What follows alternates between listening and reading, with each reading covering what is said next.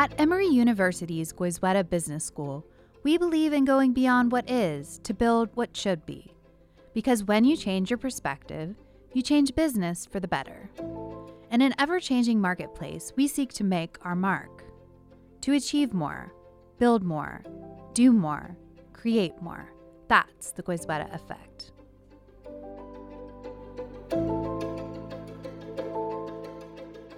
Hi, I'm Melanie Buckmaster, Director of Communications for Emory University's Goizueta Business School, and your host. Today, I'll be joined by Andrea Herschatter. We'll be discussing millennials in the workplace, including how managers and organizations can harness their unique talents and strengths. We'll talk about this group's unique relationship with technology, their inherent trust in organizations, and hunger for structure and clarity, and what they expect from employers regarding work-life balance and social responsibility.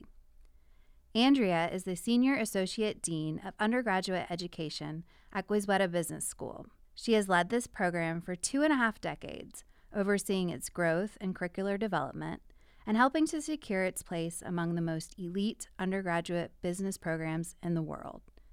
Andrea holds a faculty position in organization and management and teaches entrepreneurship.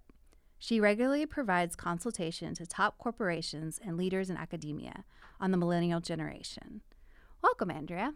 Thank you. Happy to be here. So let's start with the basics. How should we think about generations, and why does it matter? You know, that's a great question because a lot of people think that dividing cohorts into generations is a construct that doesn't really have much impact, but it turns out that each generation tends to have unique characteristics. So if we think about a generation biologically, that's somewhere between 18 to 22, 23 years that you would expect somebody to then be raising the next generation. As these things turn out, it's actually been truncated a little bit such that generations get defined maybe by about 15 years. And the fundamental idea is that as babies are born, their parents are raising them in response to what's going on in the world. So they are very much influenced not only by societal dynamics, but also by what they see in the generation coming of age. And parents try to correct for things they don't like. They try to enhance things they do like. Dynamics about child rearing emerge that lead them to have certain propensities in the way that they raise their kids. Then, as those kids grow, they influence and are influenced by, again, what's happening in the world, so that it turns out that generations have personalities. They have ways of knowing things, ways of navigating the world, ways of coming together as a cohort, and those tend to be fairly influential in terms of particularly how they enter organizations and what they expect of those organizations, whether we're talking about schools and other institutions or whether we're talking about the workforce. In the context of generations, what is a millennial? What is a millennial? A lot of people have adjectives for them. So millennials are so named for the class of 2000, the high school class of 2000. So they were born in 1982. That was the beginning of the generation that came of age or entered adulthood at the turn of the millennium. They were an incredibly wanted generation, a generation where the media shone the spotlight in really dynamic ways. This was the baby on board, no child left behind, very, very central generation that has gotten a lot of attention. And there are some really interesting theories about how generations behave, but one of the ones that I really admire, it comes from Strauss and Howe, and it includes this thing called the fourth turning. So the fourth turning suggests that generations move in cycles, and one of the things it says is that the generation coming of age is being raised to fulfill the societal gap, being abandoned by the generation that's dying out, which is a lot of words that basically means that millennials are being formed, being conceived of as the generation that will replace the GI generation. So the GI generation was the great generation that went forth in the United States to make the world safe for democracy. They became profoundly impactful leaders whose job was to really change and protect the world. And what happened with millennials was they were very much put in a similar spotlight of being expected to grow up to shoulder some really heavy societal burdens and to have a profound impact on the world. So they were absolutely raised as the next great generation. In your research, you discuss millennials using technology as a sixth sense. Can you talk about the context in which millennials grew up with technology and how this has impacted how they socialize and work? This is a hot button for Gen X, as it should be. Gen X invented this technology. So to call millennials the experts and the digital natives and to disregard the fact that they are utilizing tools that they themselves did not develop is a point of contention. But for millennials, technology was embedded into their earliest ways of knowing. It really is a sixth sense. And one of the things about something that's a sense as opposed to an intellectual endeavor is that it is non-cognitive. A millennial would never think of the technological aspect or the technological solution to something. It would simply be a part of how they approached a problem. It is also the case that because it's a sense, millennials do something that people like me occasionally find really, really annoying, where they are utilizing a piece of technology while they're interacting with you in the real world. And I have to remind myself that just like I might scribble on a piece of paper or look out a window while I'm very fully engaged in conversation, so too a millennial might look down at their phone and answer a friend's text. And they are capable of that multitasking in a way that I know I personally am not. In terms of how it influences the workforce, which I think is super important, I would say that there are probably two aspects. There are the ways that technology is important in how millennials work, and then there's the way that technology has to do with reaching the customers and consumers of whatever the product or service is that the firm is providing. So in terms of the workforce itself, I think that millennials feel very free to use the technology that suits the task at hand. It influences, for example, how they communicate. So I know I personally have written very carefully crafted emails with lots of words that take me half an hour that end with, and so I think we should meet to discuss this, and I will get back the one letter response from the person to whom I have sent it, which is K, which is basically a really polite way of saying, you could have just texted me and said, let's get together, right? Because we're going to talk about this anyway. So that is one of the examples of the reach of technology and the importance of understanding which mode fits the message and the intention. I would say the other thing that really, really matters is if you put a performative life out there, as we have learned to do in social media, but certainly as millennials do much more naturally and Zoomers after them, you develop an expectation of immediate feedback, immediate response. And I think in that sense, your motivations become a little bit extrinsic because of that feedback cycle. So that influences how, for example, you expect to be acknowledged for the work that you do in a company. And I think we've probably seen this too when you were talking about child rearing in school and all of that, just the consistent, constant feedback support of this generation has led to a more extrinsic sense of fulfillment. Absolutely. And you know, that can be a positive, but it can also be extremely stress-inducing if the feedback you're getting is not positive. And it also leads to your own sense of personal agency, whether or not you believe you're in control. To go back to Steve Nowicki, this is the work he does on locus of control. And over time, generations have become more external. And that's problematic because they then no longer believe they're in charge of what's happening to them. And as we saw with COVID, when very real world forces come into play that are out of our control, that raises the importance and the significance of believing that there are things you can do to influence your own personal circumstances. Millennials cover a wide range of age groups, from the 24-year-old who's just starting his or her career or wrapping up graduate studies to the 40-year-old who's midway through their journey.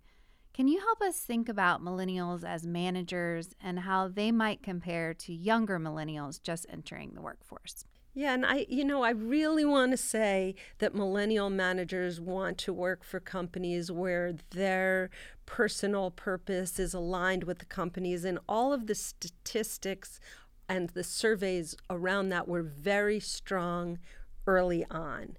Sort of post-pandemic, later surveys, some with younger respondents, report that importance dropping as we go back down Maslow's hierarchy of needs, and people are more concerned now with stability, with economic security, than they are with something that's closer to self-actualization, which would be higher order purpose. What's really interesting about older millennials, as you pointed out, the oldest of them are like 40. More than 60% of millennials have direct reports now, and they are really impacting the way the workforce is maturing and the environment and the culture of a particular organization. So in a Harris poll that came out recently, we saw that millennials, just like everybody else, want traditional kinds of things, and they are willing to take on supervisory responsibilities because it leads to career advancement or because it's associated with higher pay. And they face the same things. It's hard for them to unplug. They feel burnt out. But one of the things that's really interesting and different is that they've got a less traditional focus. When you poll millennial managers, the things they say are most important are less about operational results or budgetary responsibility and more about how they manage people, how they communicate, how they build culture. So I think that is significantly different. As the younger millennials enter the workforce, they want feedback, they want collaborative opportunities. There's a really good match of values there, but I think what's going to be really interesting is that peer-to-peer millennials are really tough on each other. They are harsh judges with high expectations, and because they themselves have been held to high standards, they feel like they not only have to match those, but maybe exacerbate them. So it will be interesting to see how they manage younger millennials. And younger millennials absolutely want flexibility. That's one of their driving forces. They want autonomy. They want to be physically in the workplace some of the time, but all of the surveys now say 9 to 5, 5 days a week in the office is not a desired outcome. So some from home, some later starts, all of those things become very important to them. And the question is, how will older managers, whether they're millennials or Xers, motivate younger workers by giving them that flexibility while maintaining the accountability and performance standards that they want to maintain? In your work, you have an interesting insight. You share that while employees of all generations desire work-life balance, millennials have the confidence and conviction to demand it from their employers. Can you speak to the relationship that millennials have with organizations and what opportunities this might present for companies to recruit and cultivate workers from this group? In what I write about millennials and how I talk and think about them, I do talk about two overarching identifiers of the generation. And one we've already discussed, which is their relationship with technology. The other one has to do with this thing I mentioned earlier, this fourth turning, and the idea that millennials are the next great generation. So one of the things that happened was when millennials were young, we as parents looked at them and said, boy, you're inheriting a tough world. There's a lot of things that are broken and you're going to have to fix it, but we don't know exactly what you're going to need to do. So we as parents put as many tools as we possibly could into their toolbox. Life experiences, after school activities, special lessons, and this happened across every socioeconomic dynamic where the parents devoted more of their discretionary income into raising their children than they ever had previously as an average.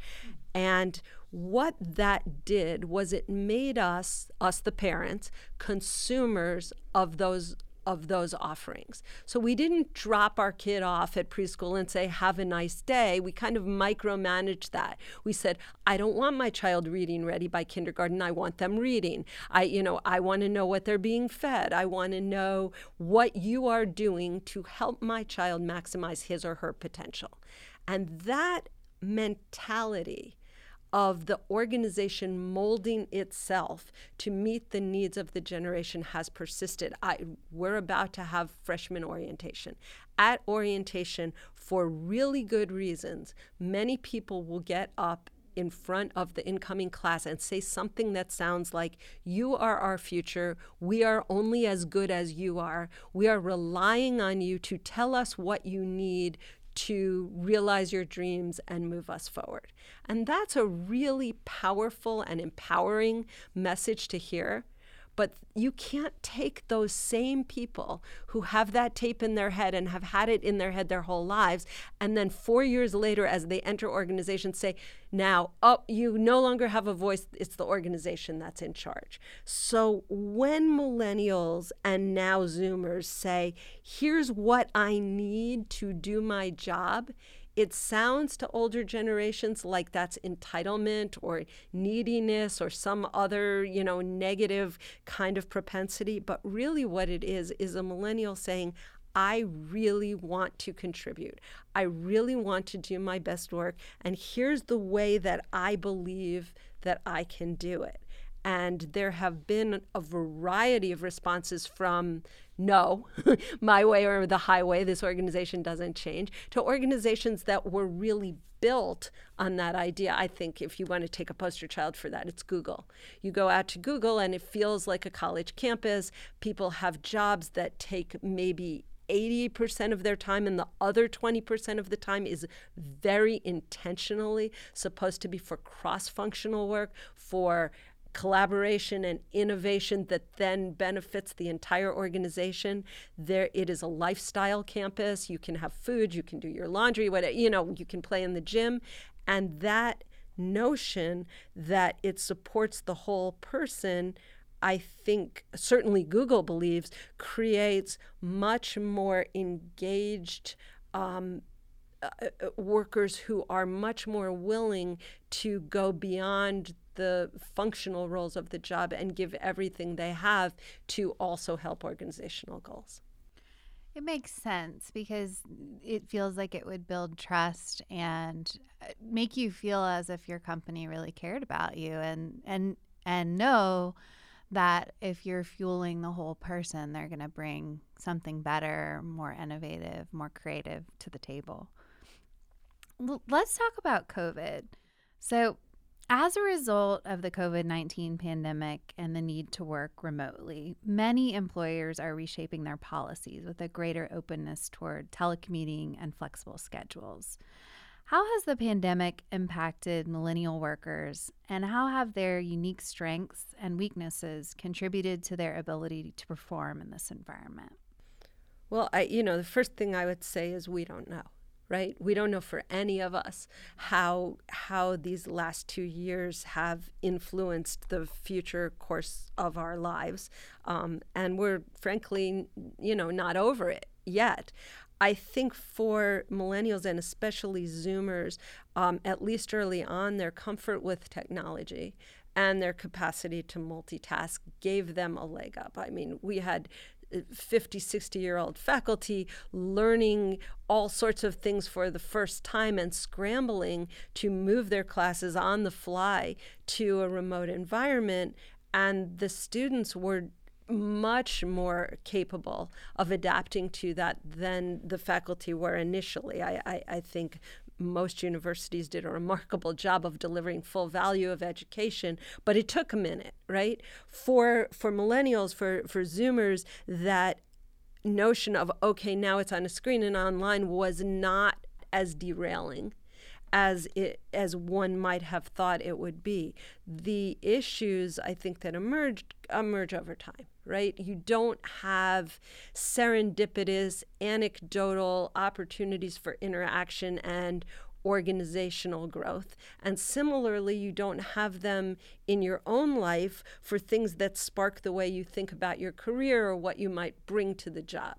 I also think there was an enormous amount of burnout from sitting on your butt staring at a screen, and that probably cut some of the organizational learning because people just couldn't face another online tutorial or, Zoom conference or whatever those things might have been. So we have a gap to make up there. I would say that simultaneously, people did develop, some skills. Now, if those skills were learning how to bake bread or make pizza, maybe they're less useful in the workforce. But some people took that time to, for example, learn how to code or to discover, a new aspect of their industry or things that one could imagine will add real value.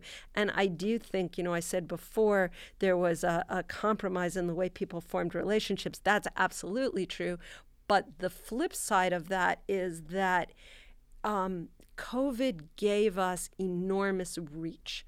So it was the case that for the first time, people in an organization, for example, could interact easily and frequently with others independent of geography. And I think that added some value and insights that we didn't previously have. I've seen too, it level the playing field a little bit when it comes to hierarchy, because if you have 10 people on Zoom, each with an equal box, nobody's sitting at the head of the room, nobody's sitting higher up.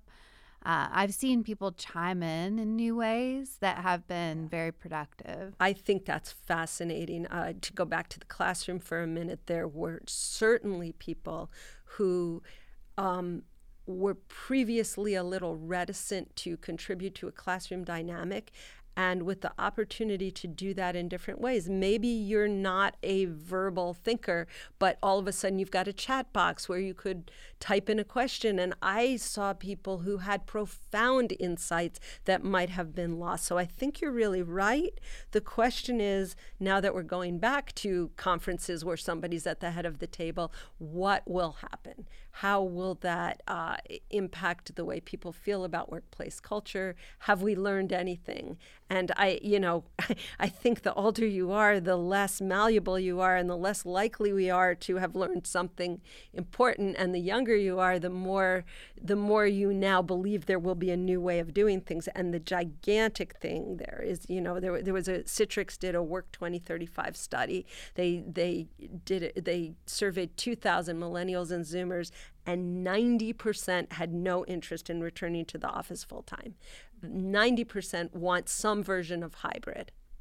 Now, only a small percent want to stay at home full time because they miss a lot of what matters in a workplace environment. But that idea of choice, I think, is really important. And one of the things that I think should be discussed at the highest levels of every organization is mental health. So we know that in the workplace is better for productivity, but if lifestyle feels paramount, we also know that choice and some time at home is much healthier for mental, relief, less stress, and a healthy work-life balance. I completely agree. And I think if you're not mentally healthy, you can't deliver. You just can't. I think that's 100% true. And then the other thing that's non-trivial is commute time. We did see a flight away from urban centers, but young people still, young professionals certainly are still very urban. And it's non-trivial to spend, 45 minutes in each direction. By the time you add in walking from parking decks and stuff, it's a couple of hours a day. And when you arrive back home stressed out, having spent time in traffic or negotiating mass transit, that's more time that you then need for decompression. So I think some flexibility in workplace is coming. I don't know how soon it's coming, and I suspect, again, that there will be organizations that are very adept at changing the way they practice their meeting time or what they require in terms of checking off the check boxes of where you are physically and what time you leave, and some will be very rigid. But Zoomers especially are calling BS on that. This idea that the first person in or the last one to leave is the best worker does not feel real or authentic to them. So earlier on, you talked about the relationship between boomers and millennials and Zoomers. And in your work, you discuss a unique relationship between boomers and millennials, one that doesn't exist between Generation X and the cohort above them. What are some of the dynamics at play between these three generations? So some of that work was earlier, and boomers are becoming less relevant. I mean, the youngest of boomers are in their upper 50s and ought to be looking at retirement, whether or not they are. But boomers and millennials had a particular bond, especially early on, where the leading edge of millennials were very interested in finding purpose and meaning in life and learning from their elders. I think that all waned with younger millennials, but that particular propensity was so endearing to boomers who had just experienced Gen X, which comes from, we could talk forever about Gen X and what happened, but they were latchkey kids for whom organizations failed them miserably, and they certainly weren't looking to their elders to guide them. So there was a little bit of come here, my child, between boomers and millennials. Now what you've got are three different generations. You've got Gen X, millennials, and Zoomers. And I think how that shakes out is going to be really interesting. But Gen X and millennials, to me, is a little bit of a challenge. And one of the analogies I talk about a lot is learning to swim. So when Gen X were babies, there was, and I kid you not, you would have to look it up in books because there was no internet. But if you wanted a Gen X baby to learn to swim, the advice was throw them in the deep end. Babies float. I mean, that was really quite literally the advice. And people did it, and the kids dog paddled to the edge, and they emerged undrowned. But that was sort of a mentality. If you think about how millennials learned to swim, they had floaties and were put in warm water, and mom was 2 inches away, and very gently you let the air out. And that has been the exact mentality in organizations. If you poll Gen X, very few of them even had more than a day of training. It was like, there's your desk, here's your job, good luck, may the force be with you. If you sink, well, maybe you weren't a good organizational fit. Now we don't even call it orientation, we call it onboarding. And it could last for a month. And it's not really coddling. I mean, all of the organizational research shows that if you teach people how to navigate an organization and give them mentorship and guidance and answer all the questions early on, they are able to contribute more to the organization. But imagine if you were thrown in the deep end and told to float, and now you're watching somebody with floaties around them. That feels very unfair, inequitable. And at the same time, Gen X is the one managing the millennials, and they are having to answer all those questions and help millennials do their job, and things that are really time consuming for a generation that has, and I'm talking about Gen X now, really been screwed in a lot of ways, including economically. There was that erosion of middle management, so the people who stayed were asked to do more and more. And the last part of that is that the younger Gen X, members of Gen X now, and the older millennials are starting to be caught in that incredible pressure moment where they are responsible both for young children at home and for aging parents. And they are the ones that really need the, life-work balance. And here you have Zoomers who are like, well, I'd like to go to Cabo on the weekend and I need an extra day off. And they're just looking at them going, are you guys kidding me? So it's challenging. I think it will be a moment where things will have to shake out. Young millennials use that okay boomer kind of tag. They're not really talking to boomers. They're talking to Gen X, who they think totally don't get it. And similarly, you've got Zoomers, the TikTok nation, making fun of millennials. And in ways that feel a little shocking to those of us who thought that millennials were large and in charge, but now we've got Zoomers out there. So you've told us about millennials and what defines this age group. But what about boomers, Gen X, and Zoomers? Can you tell us a little bit about that generation and the life experiences that have shaped who they've become? Each generation has a particular, if you will, personality and role in society. Boomers, who were obviously the baby boom, and at their moment of coming of age were in the center of a culture and generational war.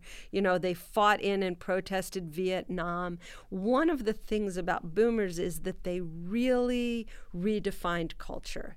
They completely shut out older generations in terms of making culture for them and created their own, and have held on to that role this entire time. So a friend of mine who used to work at MTV said that boomers have their fingers dug into the shag carpet of the MTV departure lounge. And why that really matters is if you are responsible for creating culture, and then later, if you're not the people acting in the movies or even producing them, you're still the people with the money green-lighting what gets made, then you have a profound influence on how, especially and particularly, American culture is depicted. And as we know, that entertainment gets disseminated all over the world. Gen X was as they entered school, they were the beneficiaries / victims of the educational wars, which suggested that there was no longer sort of a common body of knowledge or a canon. And as a result, standardized tests became very complicated for this generation because they weren't taught standardized content. So they did less well on those exams. At the same time, moms went back to school in droves, but we didn't have all of that after-school support and infrastructure, so they became the latchkey kids who came home to empty houses. So they were sort of these free thinkers that were dismissed as not that smart and slackers when they were teenagers. And then, oh my goodness, they came of age at the dawn of this new technological revolution. They created the infrastructure and became, essentially everything we think about business now, everything we think about the capacity of information to revolutionize the way we do everything came from this generation. So that's who they are. The last generation you asked me to talk about was the Zoomers, and of course the jury's still out. If you believe in the fourth turning, they will replace the silence in terms of their societal role. The silents were not so silent. They ushered in the civil rights movement, the women's rights movement. Gen Z is looking around at what they believe to be systemic inequities, and they're mad as hell and not going to take it anymore. I mean, this is the generation with Greta Thunberg and David Hogg, so we've got movements about gun access, movements obviously about the environment, Black Lives Matter. This generation understands diversity in a way that is really, really hard for older generations to grasp, because nothing is binary to them and nothing is fixed. It is about self-identity and grasping the parts of your roots and your sense of being that feel the most relevant to you in ways that have created an entirely new language. And I think they will shape the world in fascinating ways that are really TBD right now. So you've worked at Goizueta Business School for more than 20 years, shaping the future of the organization and interacting with thousands of students. What drives you to do this work? Absolutely. My energy comes from the relationships I've developed, some of which are short-term, just when they're in school, but many of which have lasted from the time that they were 18, 20-year-olds till now. And I bring in speakers, I see people at events, and I see the 18 or 19 or 20-year-old in them, and then I see these wonderful, amazing people that they have become and what they've been able to accomplish in their personal lives and their professional lives. And, I get sort of a vicarious fulfillment from that and enormous pride. And I think that playing even the tiniest role in who our students become is a privilege of working at a place like Goizueta, which attracts incredibly talented and dynamic people, and having the ability to give them at least the content basics and the ways of navigating organizations that will shape them. And one of the things I never get tired of hearing from our alumni is the one comment that had impact in their lives. And, so they'll say, I remember faculty member X said this thing that I promise you that faculty member has no idea that he or she ever said, that has become sort of a mantra for how this person runs their life. And that to me is so fulfilling and so energizing, and it is for sure what drives me. So you've talked a lot about the students today. When you think about the students you see in our programs today, what characterizes the next generation and what's in store for the future? Well, if I had a crystal ball, truthfully, I might be doing something other than working in an educational institution. But I will tell you that I think that one of the things that characterizes the current generation, which at least at the undergraduate level is largely the Zoomers that we've talked about, Gen Z, they are very resource savvy. They know how to look around and pick and choose from what's available to them. Do they work cooperatively? Absolutely, but they are masters at sort of the divide and conquer, where they find each person's fundamental, abilities and sort of challenge them to go forth and use that superpower and then come back and bring it back. I think they are capable of that sort of synthesis, and then through the use of technology, they have a reach and a capacity for mobilization that will enable them to take these solutions that they invent. So inventing solutions is not unique to any generation, but what you are then able to do with those, I think, is definitely dependent on what tools you have available to you. And the way technology has evolved, the Zoomers have better tools than generations that preceded them. I think they'll activate their potential, correct for these societal inequities to a person. This generation is looking around at things that they think are structurally or systemically broken, and I think they'll fix it.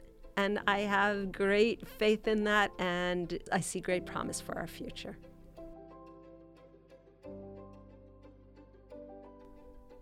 Andrea Herschatter is the Senior Associate Dean of Undergraduate Education at Emory University's Goizueta Business School.